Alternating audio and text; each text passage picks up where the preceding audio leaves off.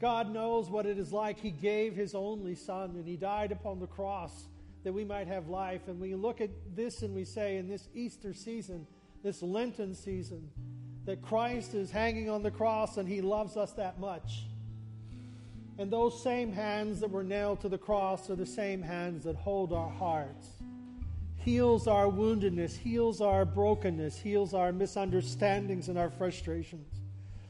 Comes to us and gives us His grace, unmerited favor that just pours out towards us over and over in flood tides of love and tides of compassion and tides of help, and just washes over our soul, cleanses our hearts and refreshes us, even in the midst of our sorrow, our pain, our questions, our doubts, our joys, whatever it may be. Jesus, I need you, Jesus, to come to my rescue. Where else could we go? The question was presented, and Jesus, they responded to Jesus and said, you have the words of eternal life. Where else could we go? And we come together and it's a celebration of our relationship with God, but it's also a place of healing, of restoration, of closeness, of God's direction, of God's help. It's many different things. Whatever the need is of our own lives, the Spirit of God speaks to us through the songs and through the worship, through His Word, through our fellowship. He speaks to us. He speaks to the need of your life. And He gives you hope. I need you, Jesus. I need you, Jesus. I need you, Jesus. Can we say that? I need you, Jesus. Again, I need you, Jesus, to come to my rescue. Rescue me, Lord, from myself, from my sins, from my thoughts, from my actions, from the things I've done, from the fears of my past and the fears I may have of my future and my present. Oh God, rescue me. Let your peace be upon us, your forgiveness, O Lord, upon our hearts and lives. Jesus, I confess that I have sinned. In thought, word, or deed, I have sinned against you.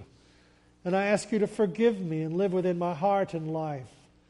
Let the renewing of your Spirit cleanse me. Hallelujah. As we think about how that God is concerned for us, the concern that God has for us is one of a loving Father. And the stories that we had in the Sunday school this morning depicted that. And it was a challenge for the people of that time. And I'll just kind of review that a little bit, and I'll try and put this all together for the message today. But in Sunday school this morning, we talked about how that there were this group of people around Jesus, and He was giving them these three stories. And the Pharisees and the Sadducees were one group, and they were the very religious, stoic, keeping of the law and all that. And the people in front of Jesus, or in front, that were attracted to Him, were sinners and outcasts. Now, sinners and outcasts. Sinners were individuals who did not believe in the synagogue, did not believe in the reading of the Torah, did not believe in the rabbis. And the outcasts were the people who totally rejected it and said there is no God and there is, and the whole thing. So these are the people who were in front of Jesus, the Pharisees and the Sadducees, and they are the religious individuals. And then we have the outcasts and the sinners, those who didn't believe at all. And Jesus gives the story of the found coin, which the woman had lost a coin, and she searched her whole house, and then she threw a party when she found it. And the idea was that the party that she threw was of much greater expense than the finding of the coin. Then there is the lost sheep, that he leaves the 99 in the wilderness and goes out and searches for the one lost sheep. And when he finds it, he rejoices and excited and throws a big party. And there again, the party that he throws is of much greater expense than the finding of the one sheep. And it's a disproportionate, as it were, a disproportionate economy in the sense that God, and this is Jesus giving us an understanding of his Father, of the Father, and what God looks at for us. So he is willing to search diligently, and when he has found us, he rejoices. So there's rejoicing in heaven over our lives and our relationship with Jesus Christ. And then the main story of these three is the prodigal son. And the prodigal son is the guy, he's the youngest brother, and he goes to his father and says, give me everything, give me my inheritance, and I'm leaving home. And this was an extremely wealthy individual. And so he goes away, loses everything, squanders it in riotous living. He's out partying until his money runs out. Then he finds himself in a pig pen, living off of the food that the pigs eat. And he says to himself, he came to himself. And sometimes, you ever wonder what does it take for us to come to ourselves? It's like, when do we wake up? And the idea of waking up is the idea of understanding that God loves me. And this is where the guy in the pig pen realized that his father loved him that much that he could return to his father, and even if it was the lowest position in his father's estate, he was willing to assume that position just to be back in his father's grace. And this is where in our lives that we wake up, we come to that point of realization that God loves me more than anything else in my life, and no matter what mistakes, what failures, whatever, God loves me that much that I can come to him.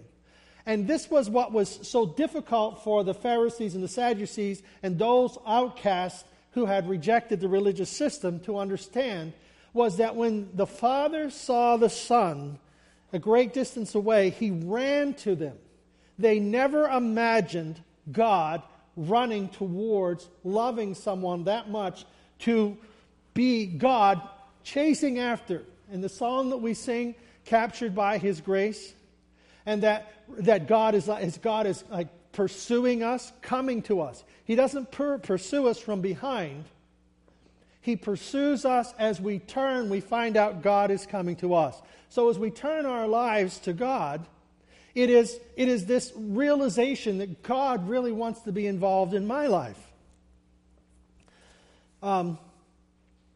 Glenda, she likes lighthouses. She has them all over her house. If you go in there, she has all these lighthouses all around her room and everywhere. And I always say that sometimes raising kids,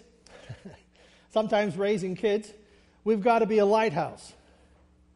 A lighthouse is a symbol of sending out the light, and no matter how far out to sea the kids go, they know where home is. And the idea is that no matter how far out in life we go, Jesus Christ is the light of the world that sends out the beacon, and we have a place, a direction in our life that we know where heaven is.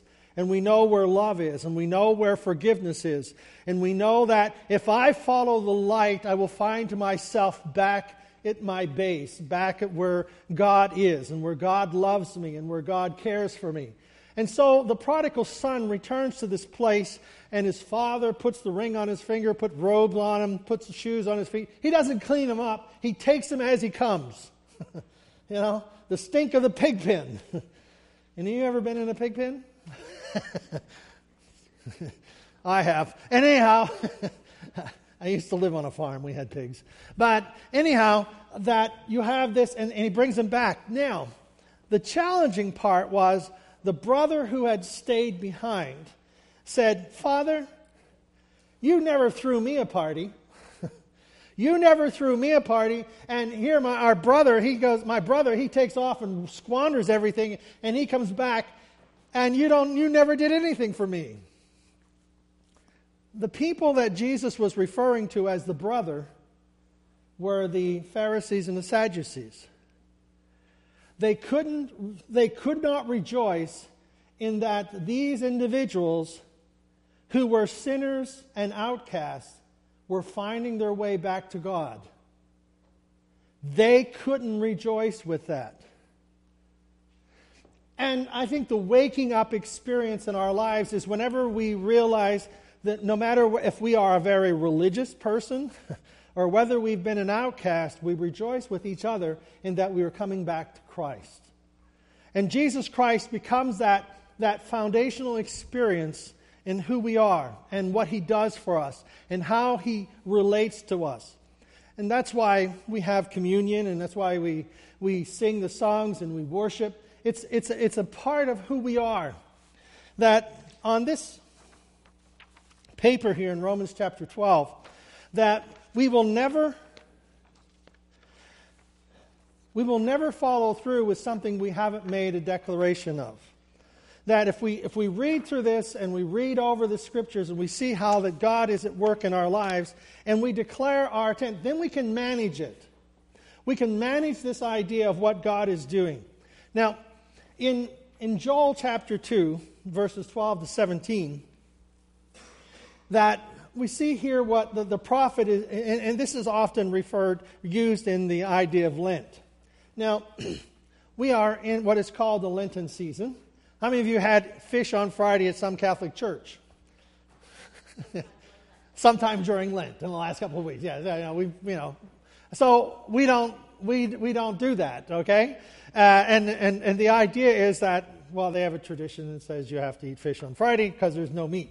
Well, the idea that the Lenten season is 40 days. Yeah, 40 days from Ash Wednesday to Good Friday, except for 6 Sundays. The Sundays are not part of the Lenten season because Sunday is always the celebration of the resurrection.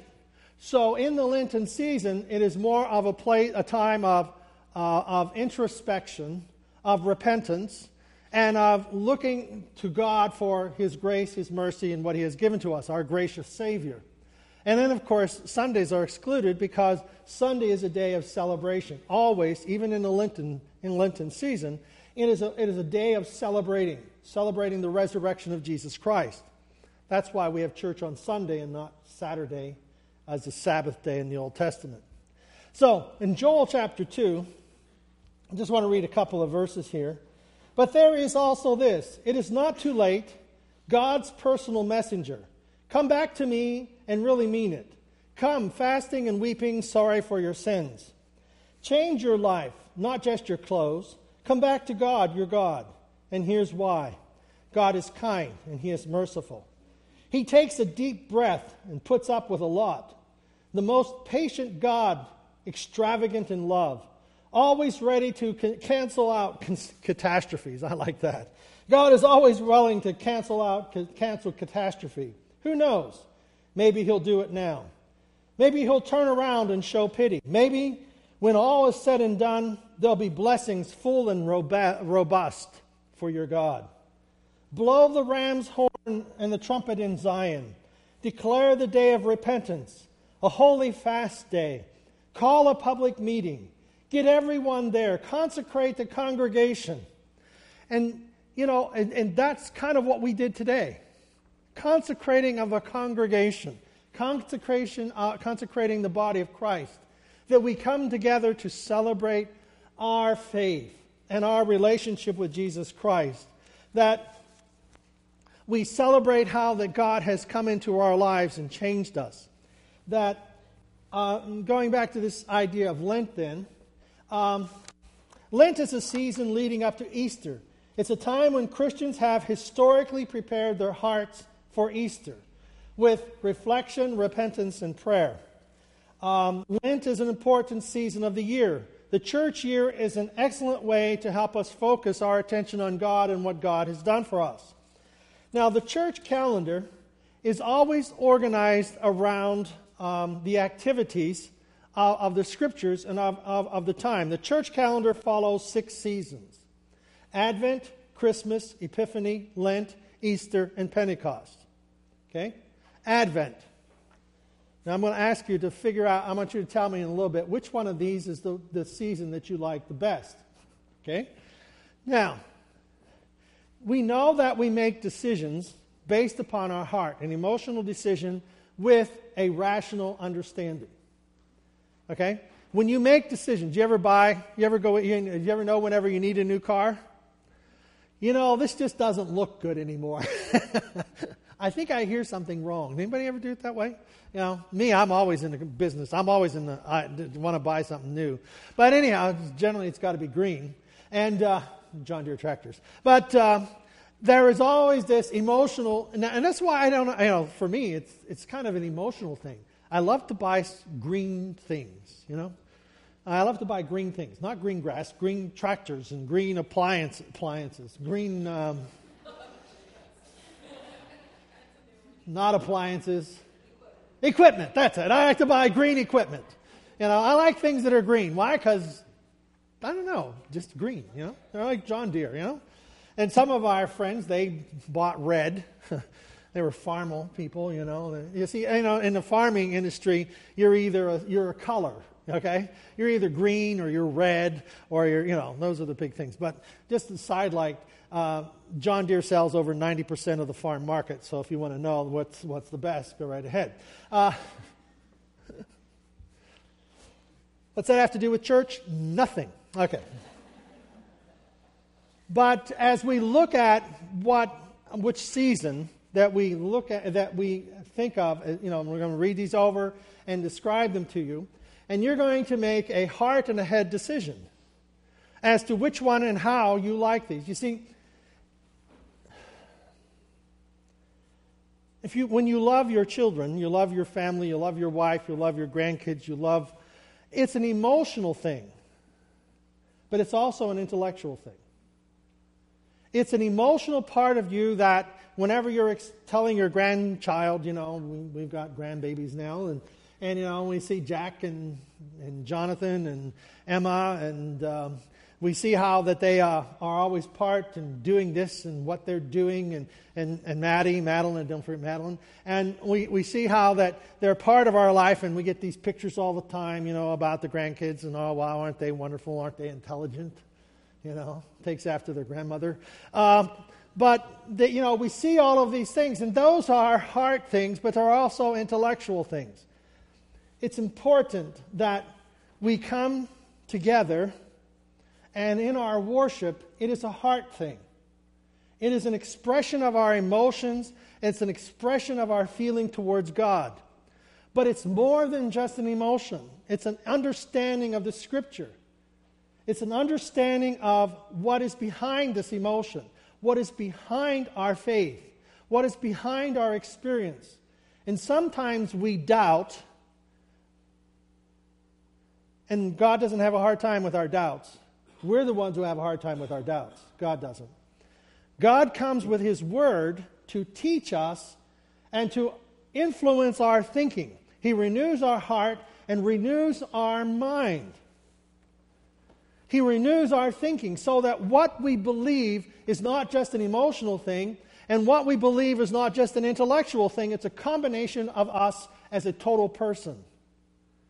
So that's why as we sense or feel the presence of God, sense or feel this like crying, worshiping, maybe sometimes laughing, sometimes dancing. David, the king, danced before the Lord, and he danced with all of his might because it was like God was on him, and he was gone. He was dancing, and so there's different ways. There's laughter, there's peace, there's joy, there's so many, and just taking who we are, just God taking who we are and taking it to a different level.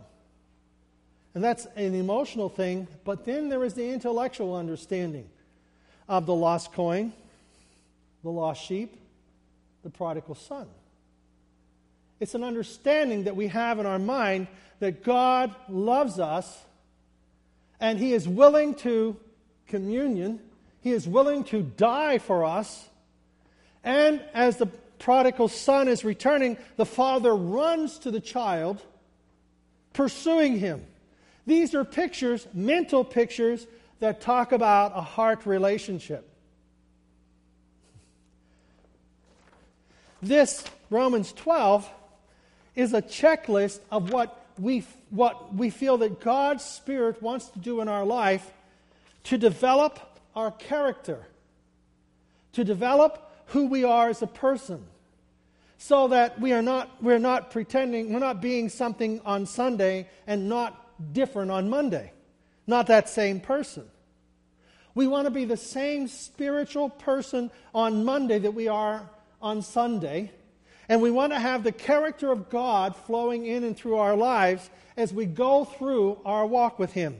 And in so doing, what happens is it stabilizes us. It stabilizes our emotions and our feelings, and we're not swept away with the driven back and forth by the winds and waves of what happens in our daily lives. So God comes to us to teach us these things, that we might experientially understand them, we might experientially have them in our hearts, but also mentally grasp, this is God's way of telling me He loves me. This is God's way of letting me know He knows who I am, where I am, and what my needs are. I may not intellectually be able to get my mind on it, but I understand it in my heart. Sheila gave us a cassette tape of, where is Tabby? She's in the back. Tabby and Sheila gave us this little cassette I finally listened to it. They gave it to me at Christmas. And she said, you'll love this. All right, and I finally got to listening to it, so please, you got to forgive me. But anyhow, it's a great little thing. And the guy talks about the solar systems and how far away, how many light years and millions of light years the solar system is, and other solar systems, and how long, how big and how vast our universe is. And the Scripture says that God breathed the stars into existence. He just spoke them into existence, put all these worlds in order. And if you go to this galaxy and through the Hubble telescope, and you get in this faraway galaxy, far, far away, it's not Star Wars. But anyhow, there's this galaxy far, far away.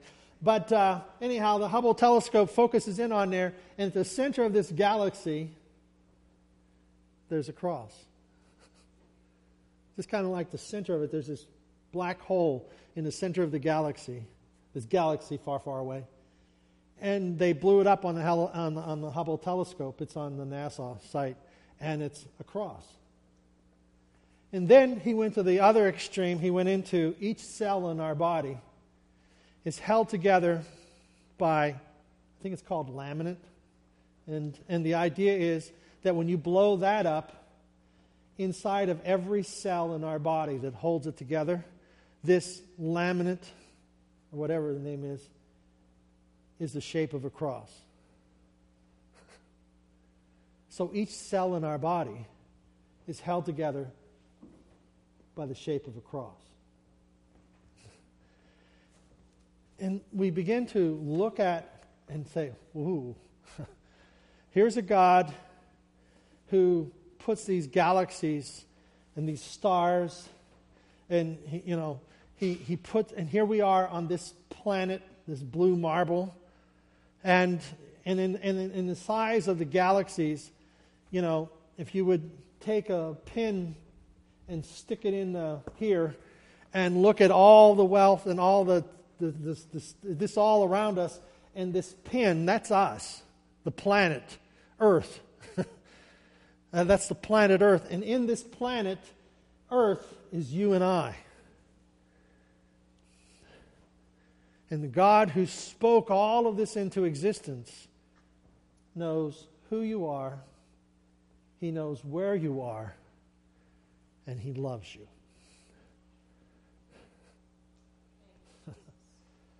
That's what we just experienced in our worship.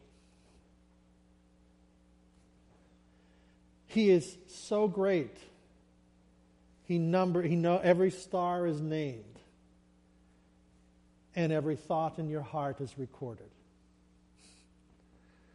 Everything that hurts you hurts Him. Hurts God. Every joy, the joy of seeing. When Jesus tells us the story of the father running to his lost son, is the God of this universe running to you and I and loving us. The Easter season, Christ dying for us. God, who spoke all of this into existence, loves you. An experience in our heart, it's hard to even get our mind around it. That on the head of this pin is our earth. And on this earth is me and you. And it is God, through His Word, speaking to our hearts, telling us He loves us. Can you get your mind around that? But yet, He says, I go to prepare a place for you, that where I am, there you may be also. That we have hope in this life and in the life to come.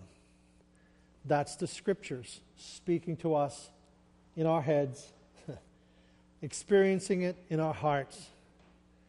And it's a revelation that I can't give to you, but God's Spirit quickens it in your hearts and minds to give you that understanding. That's God touching us. I know I didn't get to the Advent and the Lent and the Pentecost and all that. I'll do that maybe next week. But the idea is that these are experiences for us. As we worship, they're experiences of our heart. And as we read the Scriptures and understand the stories and the ministry of Jesus, that's a concept that's getting our mind involved in our understanding, our faith. Our faith isn't something that is based on nothing. Our faith is based upon the promises of God, understanding that what He spoke into existence, He speaks into His Word, and His Spirit speaks to our lives, and that makes them very, very real. Amen?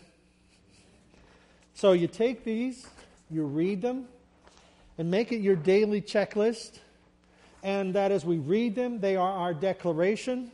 And you cannot manage what you don't speak and you don't put into it, what you don't expect.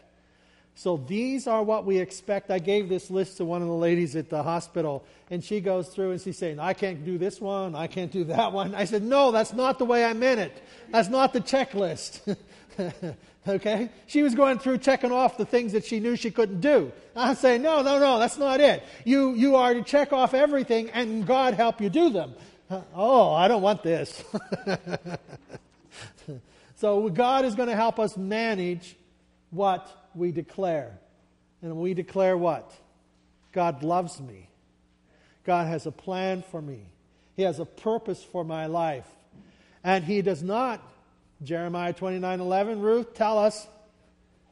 Come on now. Yeah. And bring about the plans that you hope for. The hope that is born in our heart, God is giving us a plan to make it work.